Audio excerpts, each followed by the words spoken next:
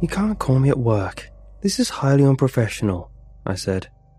"I'm sorry," he said, "but I got something special. Never seen anything like it." Angel wasn't much for hyperbole. He'd done this for years. If he said he'd never seen anything like it and he's calling me at work about it, it must be special. "I'm listening." "I got a new source. They have something amazing." "Green? Of course, that's what you pay me for. I wouldn't risk it." I nodded. I'd never had a problem working with Angel before, and he was usually great at proving his sources. I'm a collector, not a monster. "What do you have?" "Honestly, I don't have the slightest idea, but I'll bet my ponytail you'll love it." That, if anything, was interesting. Not the ponytail, but the offer. I've always had an interest in the macabre. I feel an amazing sense of control when people talk to me or visit my house, not knowing what I keep in the dark collection room. It makes me feel like I'm stronger and smarter, like a fox amongst chickens, confidently strutting among them. It brings me the confidence I need to do my job, and it earns me the money to support my lavish lifestyle. I've been collecting for years. It started with leftovers and vestigial parts, milk teeth and tonsils, just these useless little things that were thrown away. A discarded umbilical cord was my first setup, and when I got my parasitic twin, I was ecstatic. It was all supposed to be discarded and thrown away, but to me, it turned into a wonderful collection. Over the past 15 years, I've expanded into 2 rooms, shelf after shelf of discarded organs and enough bones to construct a complete human skeleton from dozens of people. I have 6 different human hearts, 3 brains, 8 pairs of eyes, organs who couldn't or wouldn't be donated. Some from the young, some from the old, some healthy, some sick, some disfigured. I prefer the latter. They make for more interesting pieces.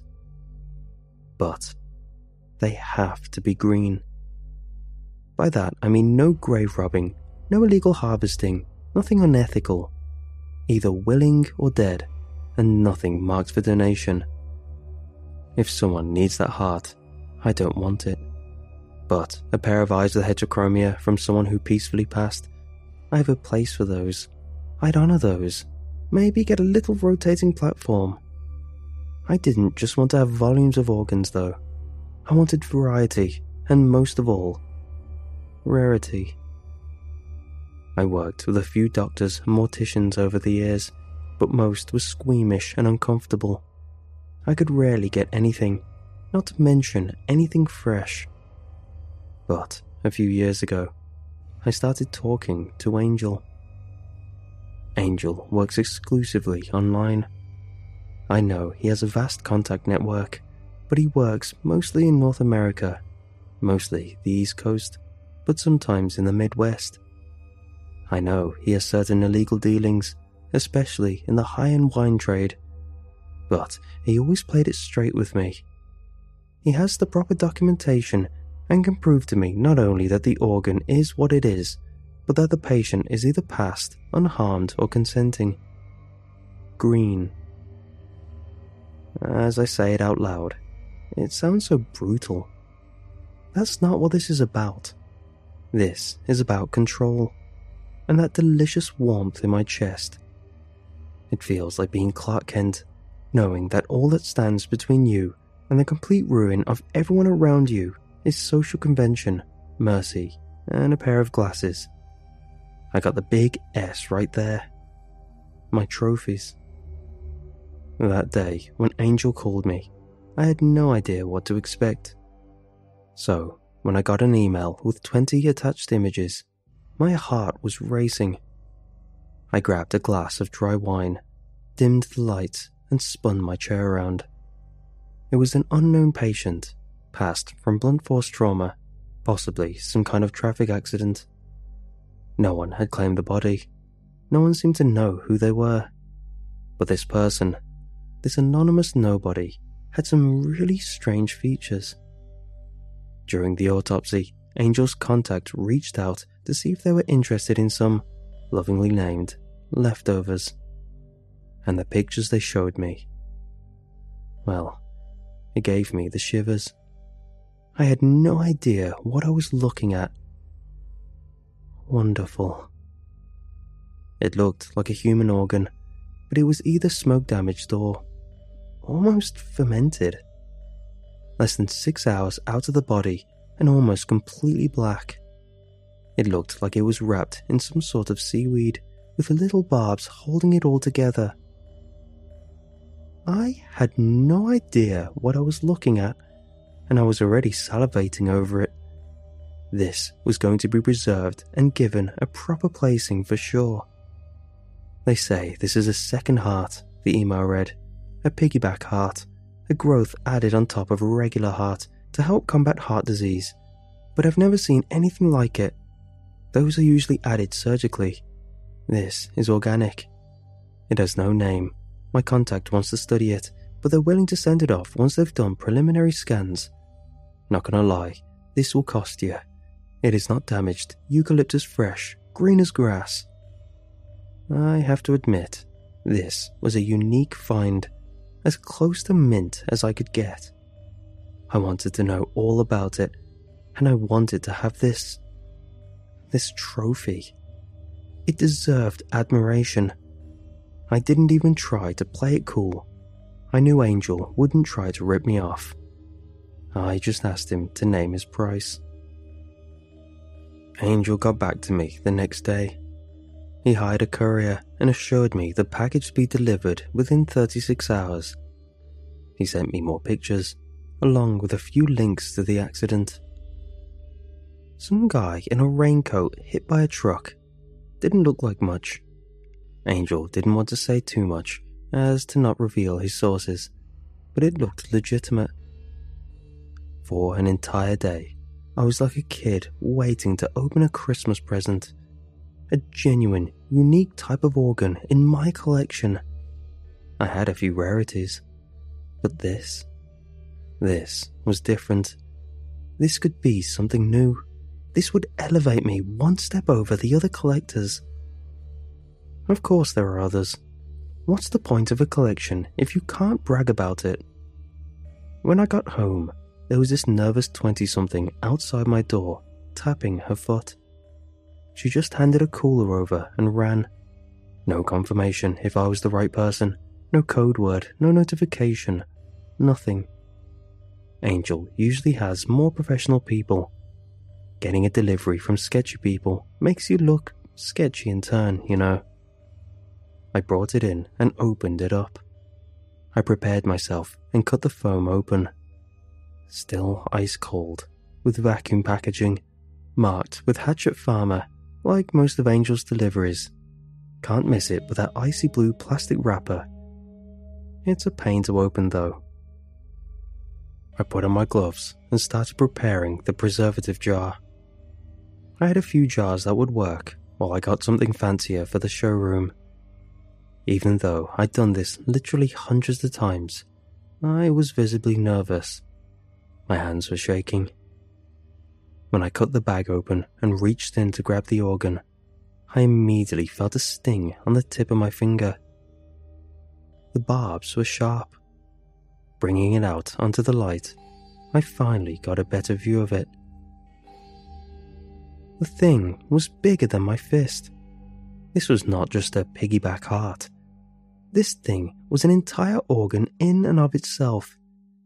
It was a dark hazelnut brown with black veins, some sort of dark green skin flaps covering up the edges. Parts of it had these sharp barbs, some sort of keratin. I'd never seen anything like it. I could tell that it had a structure similar to a human heart though. It had clear connections to the pulmonary artery, but with just a quick look, it looked more like a dragon fruit. It was glorious. I couldn't wait to find out more about it. I gently placed it in the preservative, trying not to prick my fingers again. I was very pleased. My finger hurt a little though. I spent hours in my lounge chair, just looking up at the thing in the dim light of my collection, a mild teal spotlight casting a sharp contrast. Even with a temporary preserve jar, I had it on a rotating platform so I could see it from every angle. I still couldn't tell what was the right orientation. What was the front and back? It was impossible to tell. It barely looked like, well, anything. I fell asleep in that chair, waking up just past midnight. I shut the lights off and got ready for bed. I didn't even think about the ache in my fingertip, where the barb had punctured my skin. I fell in and out of sleep all night. I had a fever, and by morning I didn't know what was real and what wasn't. I'd gotten up to use the bathroom a dozen times, and I was sweating buckets. The sheets were sticking to my body, and I was drooling like an idiot. My feet were wet from sweat, leaving stains across the floor. I barely had the energy to stand, and my balance kept failing me, to the point where I truly felt alive when I was getting up from the toilet and fell over. My warm cheeks against the cold bathroom tile was the greatest thing I'd felt in years. I managed to crawl into the kitchen. I called in sick for the first time in years and fell asleep leaning against the kitchen island. I kept blinking in and out of consciousness. I probably sat there for a few hours. I woke up with this big chemical-smelling puddle under me, and my robe was covered in mucus. I tried to call for help, but I was too weak to hold the phone.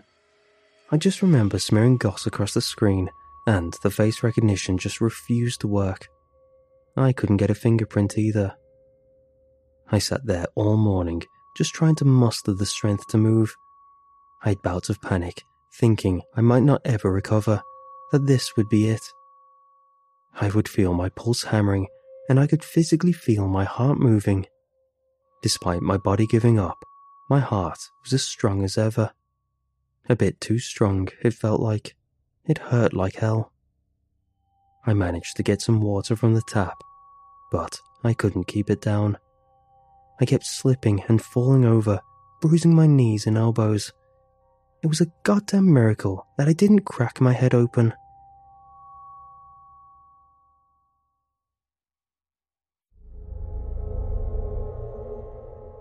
I woke up on the kitchen floor sometime in the afternoon. The sky was grey outside, and I could hear rain smatter against the windows. I managed to sit back up and grab some orange juice from the fridge. Just getting back up on my legs was exhausting, and I found myself wheezing for air. Sitting there, chugging a jug of orange juice, all I thought was about getting through this. My head was starting to clear, but my chest still felt weird. I hadn't even noticed my finger. The entire fingertip was just one big boil that had burst sometime during the day. I managed to stumble into the shower and dump all clothes into a pile. I was covered in cuts, bruises, and these big, discolored circles on my legs. I looked about as good as I felt, but at least I was back on my legs. Shaky legs, but still. There were still smatterings against my window, but it sounded more intense. I didn't even think about it at first. I was just concentrating on staying upright. I'd clean the mess in the kitchen once I felt better.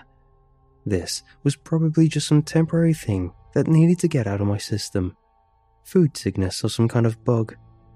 I didn't even think about my latest collection piece. I keep those two lives very separate. By the time I stepped out of the shower and into a fresh robe, I kept having these flashes. It was as if the lights were turning on and off. It took me a few seconds to realize it was coming from the window. Looking out, my breath stopped. Something was moving past the window, casting a long shadow across the floor. Then something else moved, again and again. Big shadows whooshed past the window, with the large shadows making the entire room blink. I took a step closer, blinking. For a while, I couldn't see them. It was as if they were there, and at the same time they weren't. But when they were there in horrifying detail. They were the size of large dogs, these pale, winged, six-fingered beasts, round, beady eyes reflecting what little light slipped between the clouds. Like insects flocking to a lamp, they swarmed around my windows, fighting to get a look at me. Carefully, they tried to pull at the window frames, probing for a weakness, a way in. I just stood there, looking at them. It felt like my heart was about to cramp. One of them clung to the window, staring at me, unblinking. I couldn't comprehend it. I just closed my eyes and started hitting my head over and over, like trying to beat the image out of my skull. I groaned in frustration and felt my pulse rise. When I finally opened my eyes again, they were gone. I slowly backed away from the window, as if trying not to knock over a house of cards. As my heart snagged on something, a barbed pain shot through my lungs. At the edge of every heartbeat, they came back into view, blinking in and out of existence. One moment, all I heard was rain. The next, they were clawing themselves in. They were there, and at the same time, they weren't. I needed help, but my phone had run out of battery. I splashed my face with cold water and stepped away to check on my collection. I had to get a closer look at this mystery organ. There was kinship there, one sick heart to another. It was oozing out of the jar. The preservatives had turned a solid blue, and the organ had swelled. It had doubled in size, and the little barbs had turned long and soft, like tendrils. But the strangest thing was what it had done to the rest of my collection. The other jars were also swelling, some preservatives turning blue, cracking the glass and dripping onto the floor. As my pulse rose and fell, seemingly at random, I could see flashes of the organ moving. 1 second it was trying to break out of the jar, the next it was just sitting there. Much like the creatures outside, it was both happening and not, at the same time. My head was flashing hot and cold, and I could feel my legs buckling. Maybe it was all just the fever. Maybe nothing was wrong. Maybe I was still on the cool bathroom floor. The warmth and cold that pulsed to my head made it hard to stay upright. The floor felt crooked, but I think it might have just been me. I hurried back to my living room. For a moment, it was all quiet. Then a torrent of sounds, faces, scratching claws and leathery wings slammed against the windows. Then, a heartbeat later, all quiet. Over and over again. It was as if another world tried to beat itself into my mind. Two realities trying to fit into my head at once. Slamming, scratching, screeching. It could go either way. It felt like a part of me was balancing on the edge of a knife, trying to fall one direction or the other. Screech, scratch, slamming against the windows with hopeless abandon. But there was another noise. A voice. Hello? I stepped into the hallway. I could see the shadows from the window behind me come and go with my irregular heartbeats. But there was a strange metallic noise coming from the front door. I turned the corner. There was something standing in my hallway, and a moment later, it wasn't. My door was open and also broken, hanging loose from the bottom hinge. A dark, towering creature. It was there and not, large enough that it had to tilt its head to stand upright. With its impossibly long arms and fingers, he held a simple paper bag, dripping with blood. Then he was gone. My breathing slowed. I just stood there, trying to calm down. Everything was fine. Door closed, gentle rain tapping at my windows. Then the paper bag was held up against my face. The creature was looming over me, The winged beasts outside were going crazy. "Give him what he wants," a muffled voice from inside the bag pleaded. "He just wants it back. Please, just give it to him." I fell backwards, crawling desperately. My sweaty hands slipped on the hardwood floor, scratching my palms and losing traction. It took the creature no more than 2 steps to catch up to me, holding the bag out towards me. "It's not yours to keep," the bag screamed. "You got your own." There was no doubt in my mind. Forcing myself to stand, I crashed into my collection room, knocking over jars and trophy cases. Little boxes of teeth, little stands of mummified fetuses. The jar with the strange organ had cracked, leaking a blue thick fluid onto the floor. It was a mess. It was all just a big, disgusting, chemical mess. I grabbed the organ, feeling the soft barbs, little tendrils tickling my arm. I stepped back to the large creature and held out the organ. It turned its bag inside out as something soft splattered onto the floor. Something meaty and human, with a ponytail. A decapitated head trying to breathe, opening and closing its mouth like a trout. I dropped the organ in the bag. The next moment, I was alone. A broken collection, formalin and alcohol running rampant over the floor, my feet barely avoiding the broken glass. And just outside, the rain gently tapped against my window. I haven't experienced anything like it since. The floor wasn't crooked and the door was fine. No scratches on the windows, no bloodstains, no nothing. And still, the organ is gone. I haven't been able to get back in contact with Angel. It's like a line was cut, and I haven't heard from him since. Something must have happened. I have my suspicions, but I don't think I can handle that path just yet. It still feels like I'm one bad thought away from stepping back into that dark world, like the winged creatures are still looking for a way in. I was sick for days afterwards, and I looked awful. I've since contacted a medical professional. They have found some irregularities with my pulse, and I'm waiting for X-ray results. I don't want to sound too alarmed, but the doctor brought in 3 other people to consult with. I know this story doesn't make me sound all too sympathetic. I'm no saint, and to a lot of people, I guess I come off as a bit of a creep. But if you can just put that aside for a bit and think of me as a human, then please pray that the results are normal.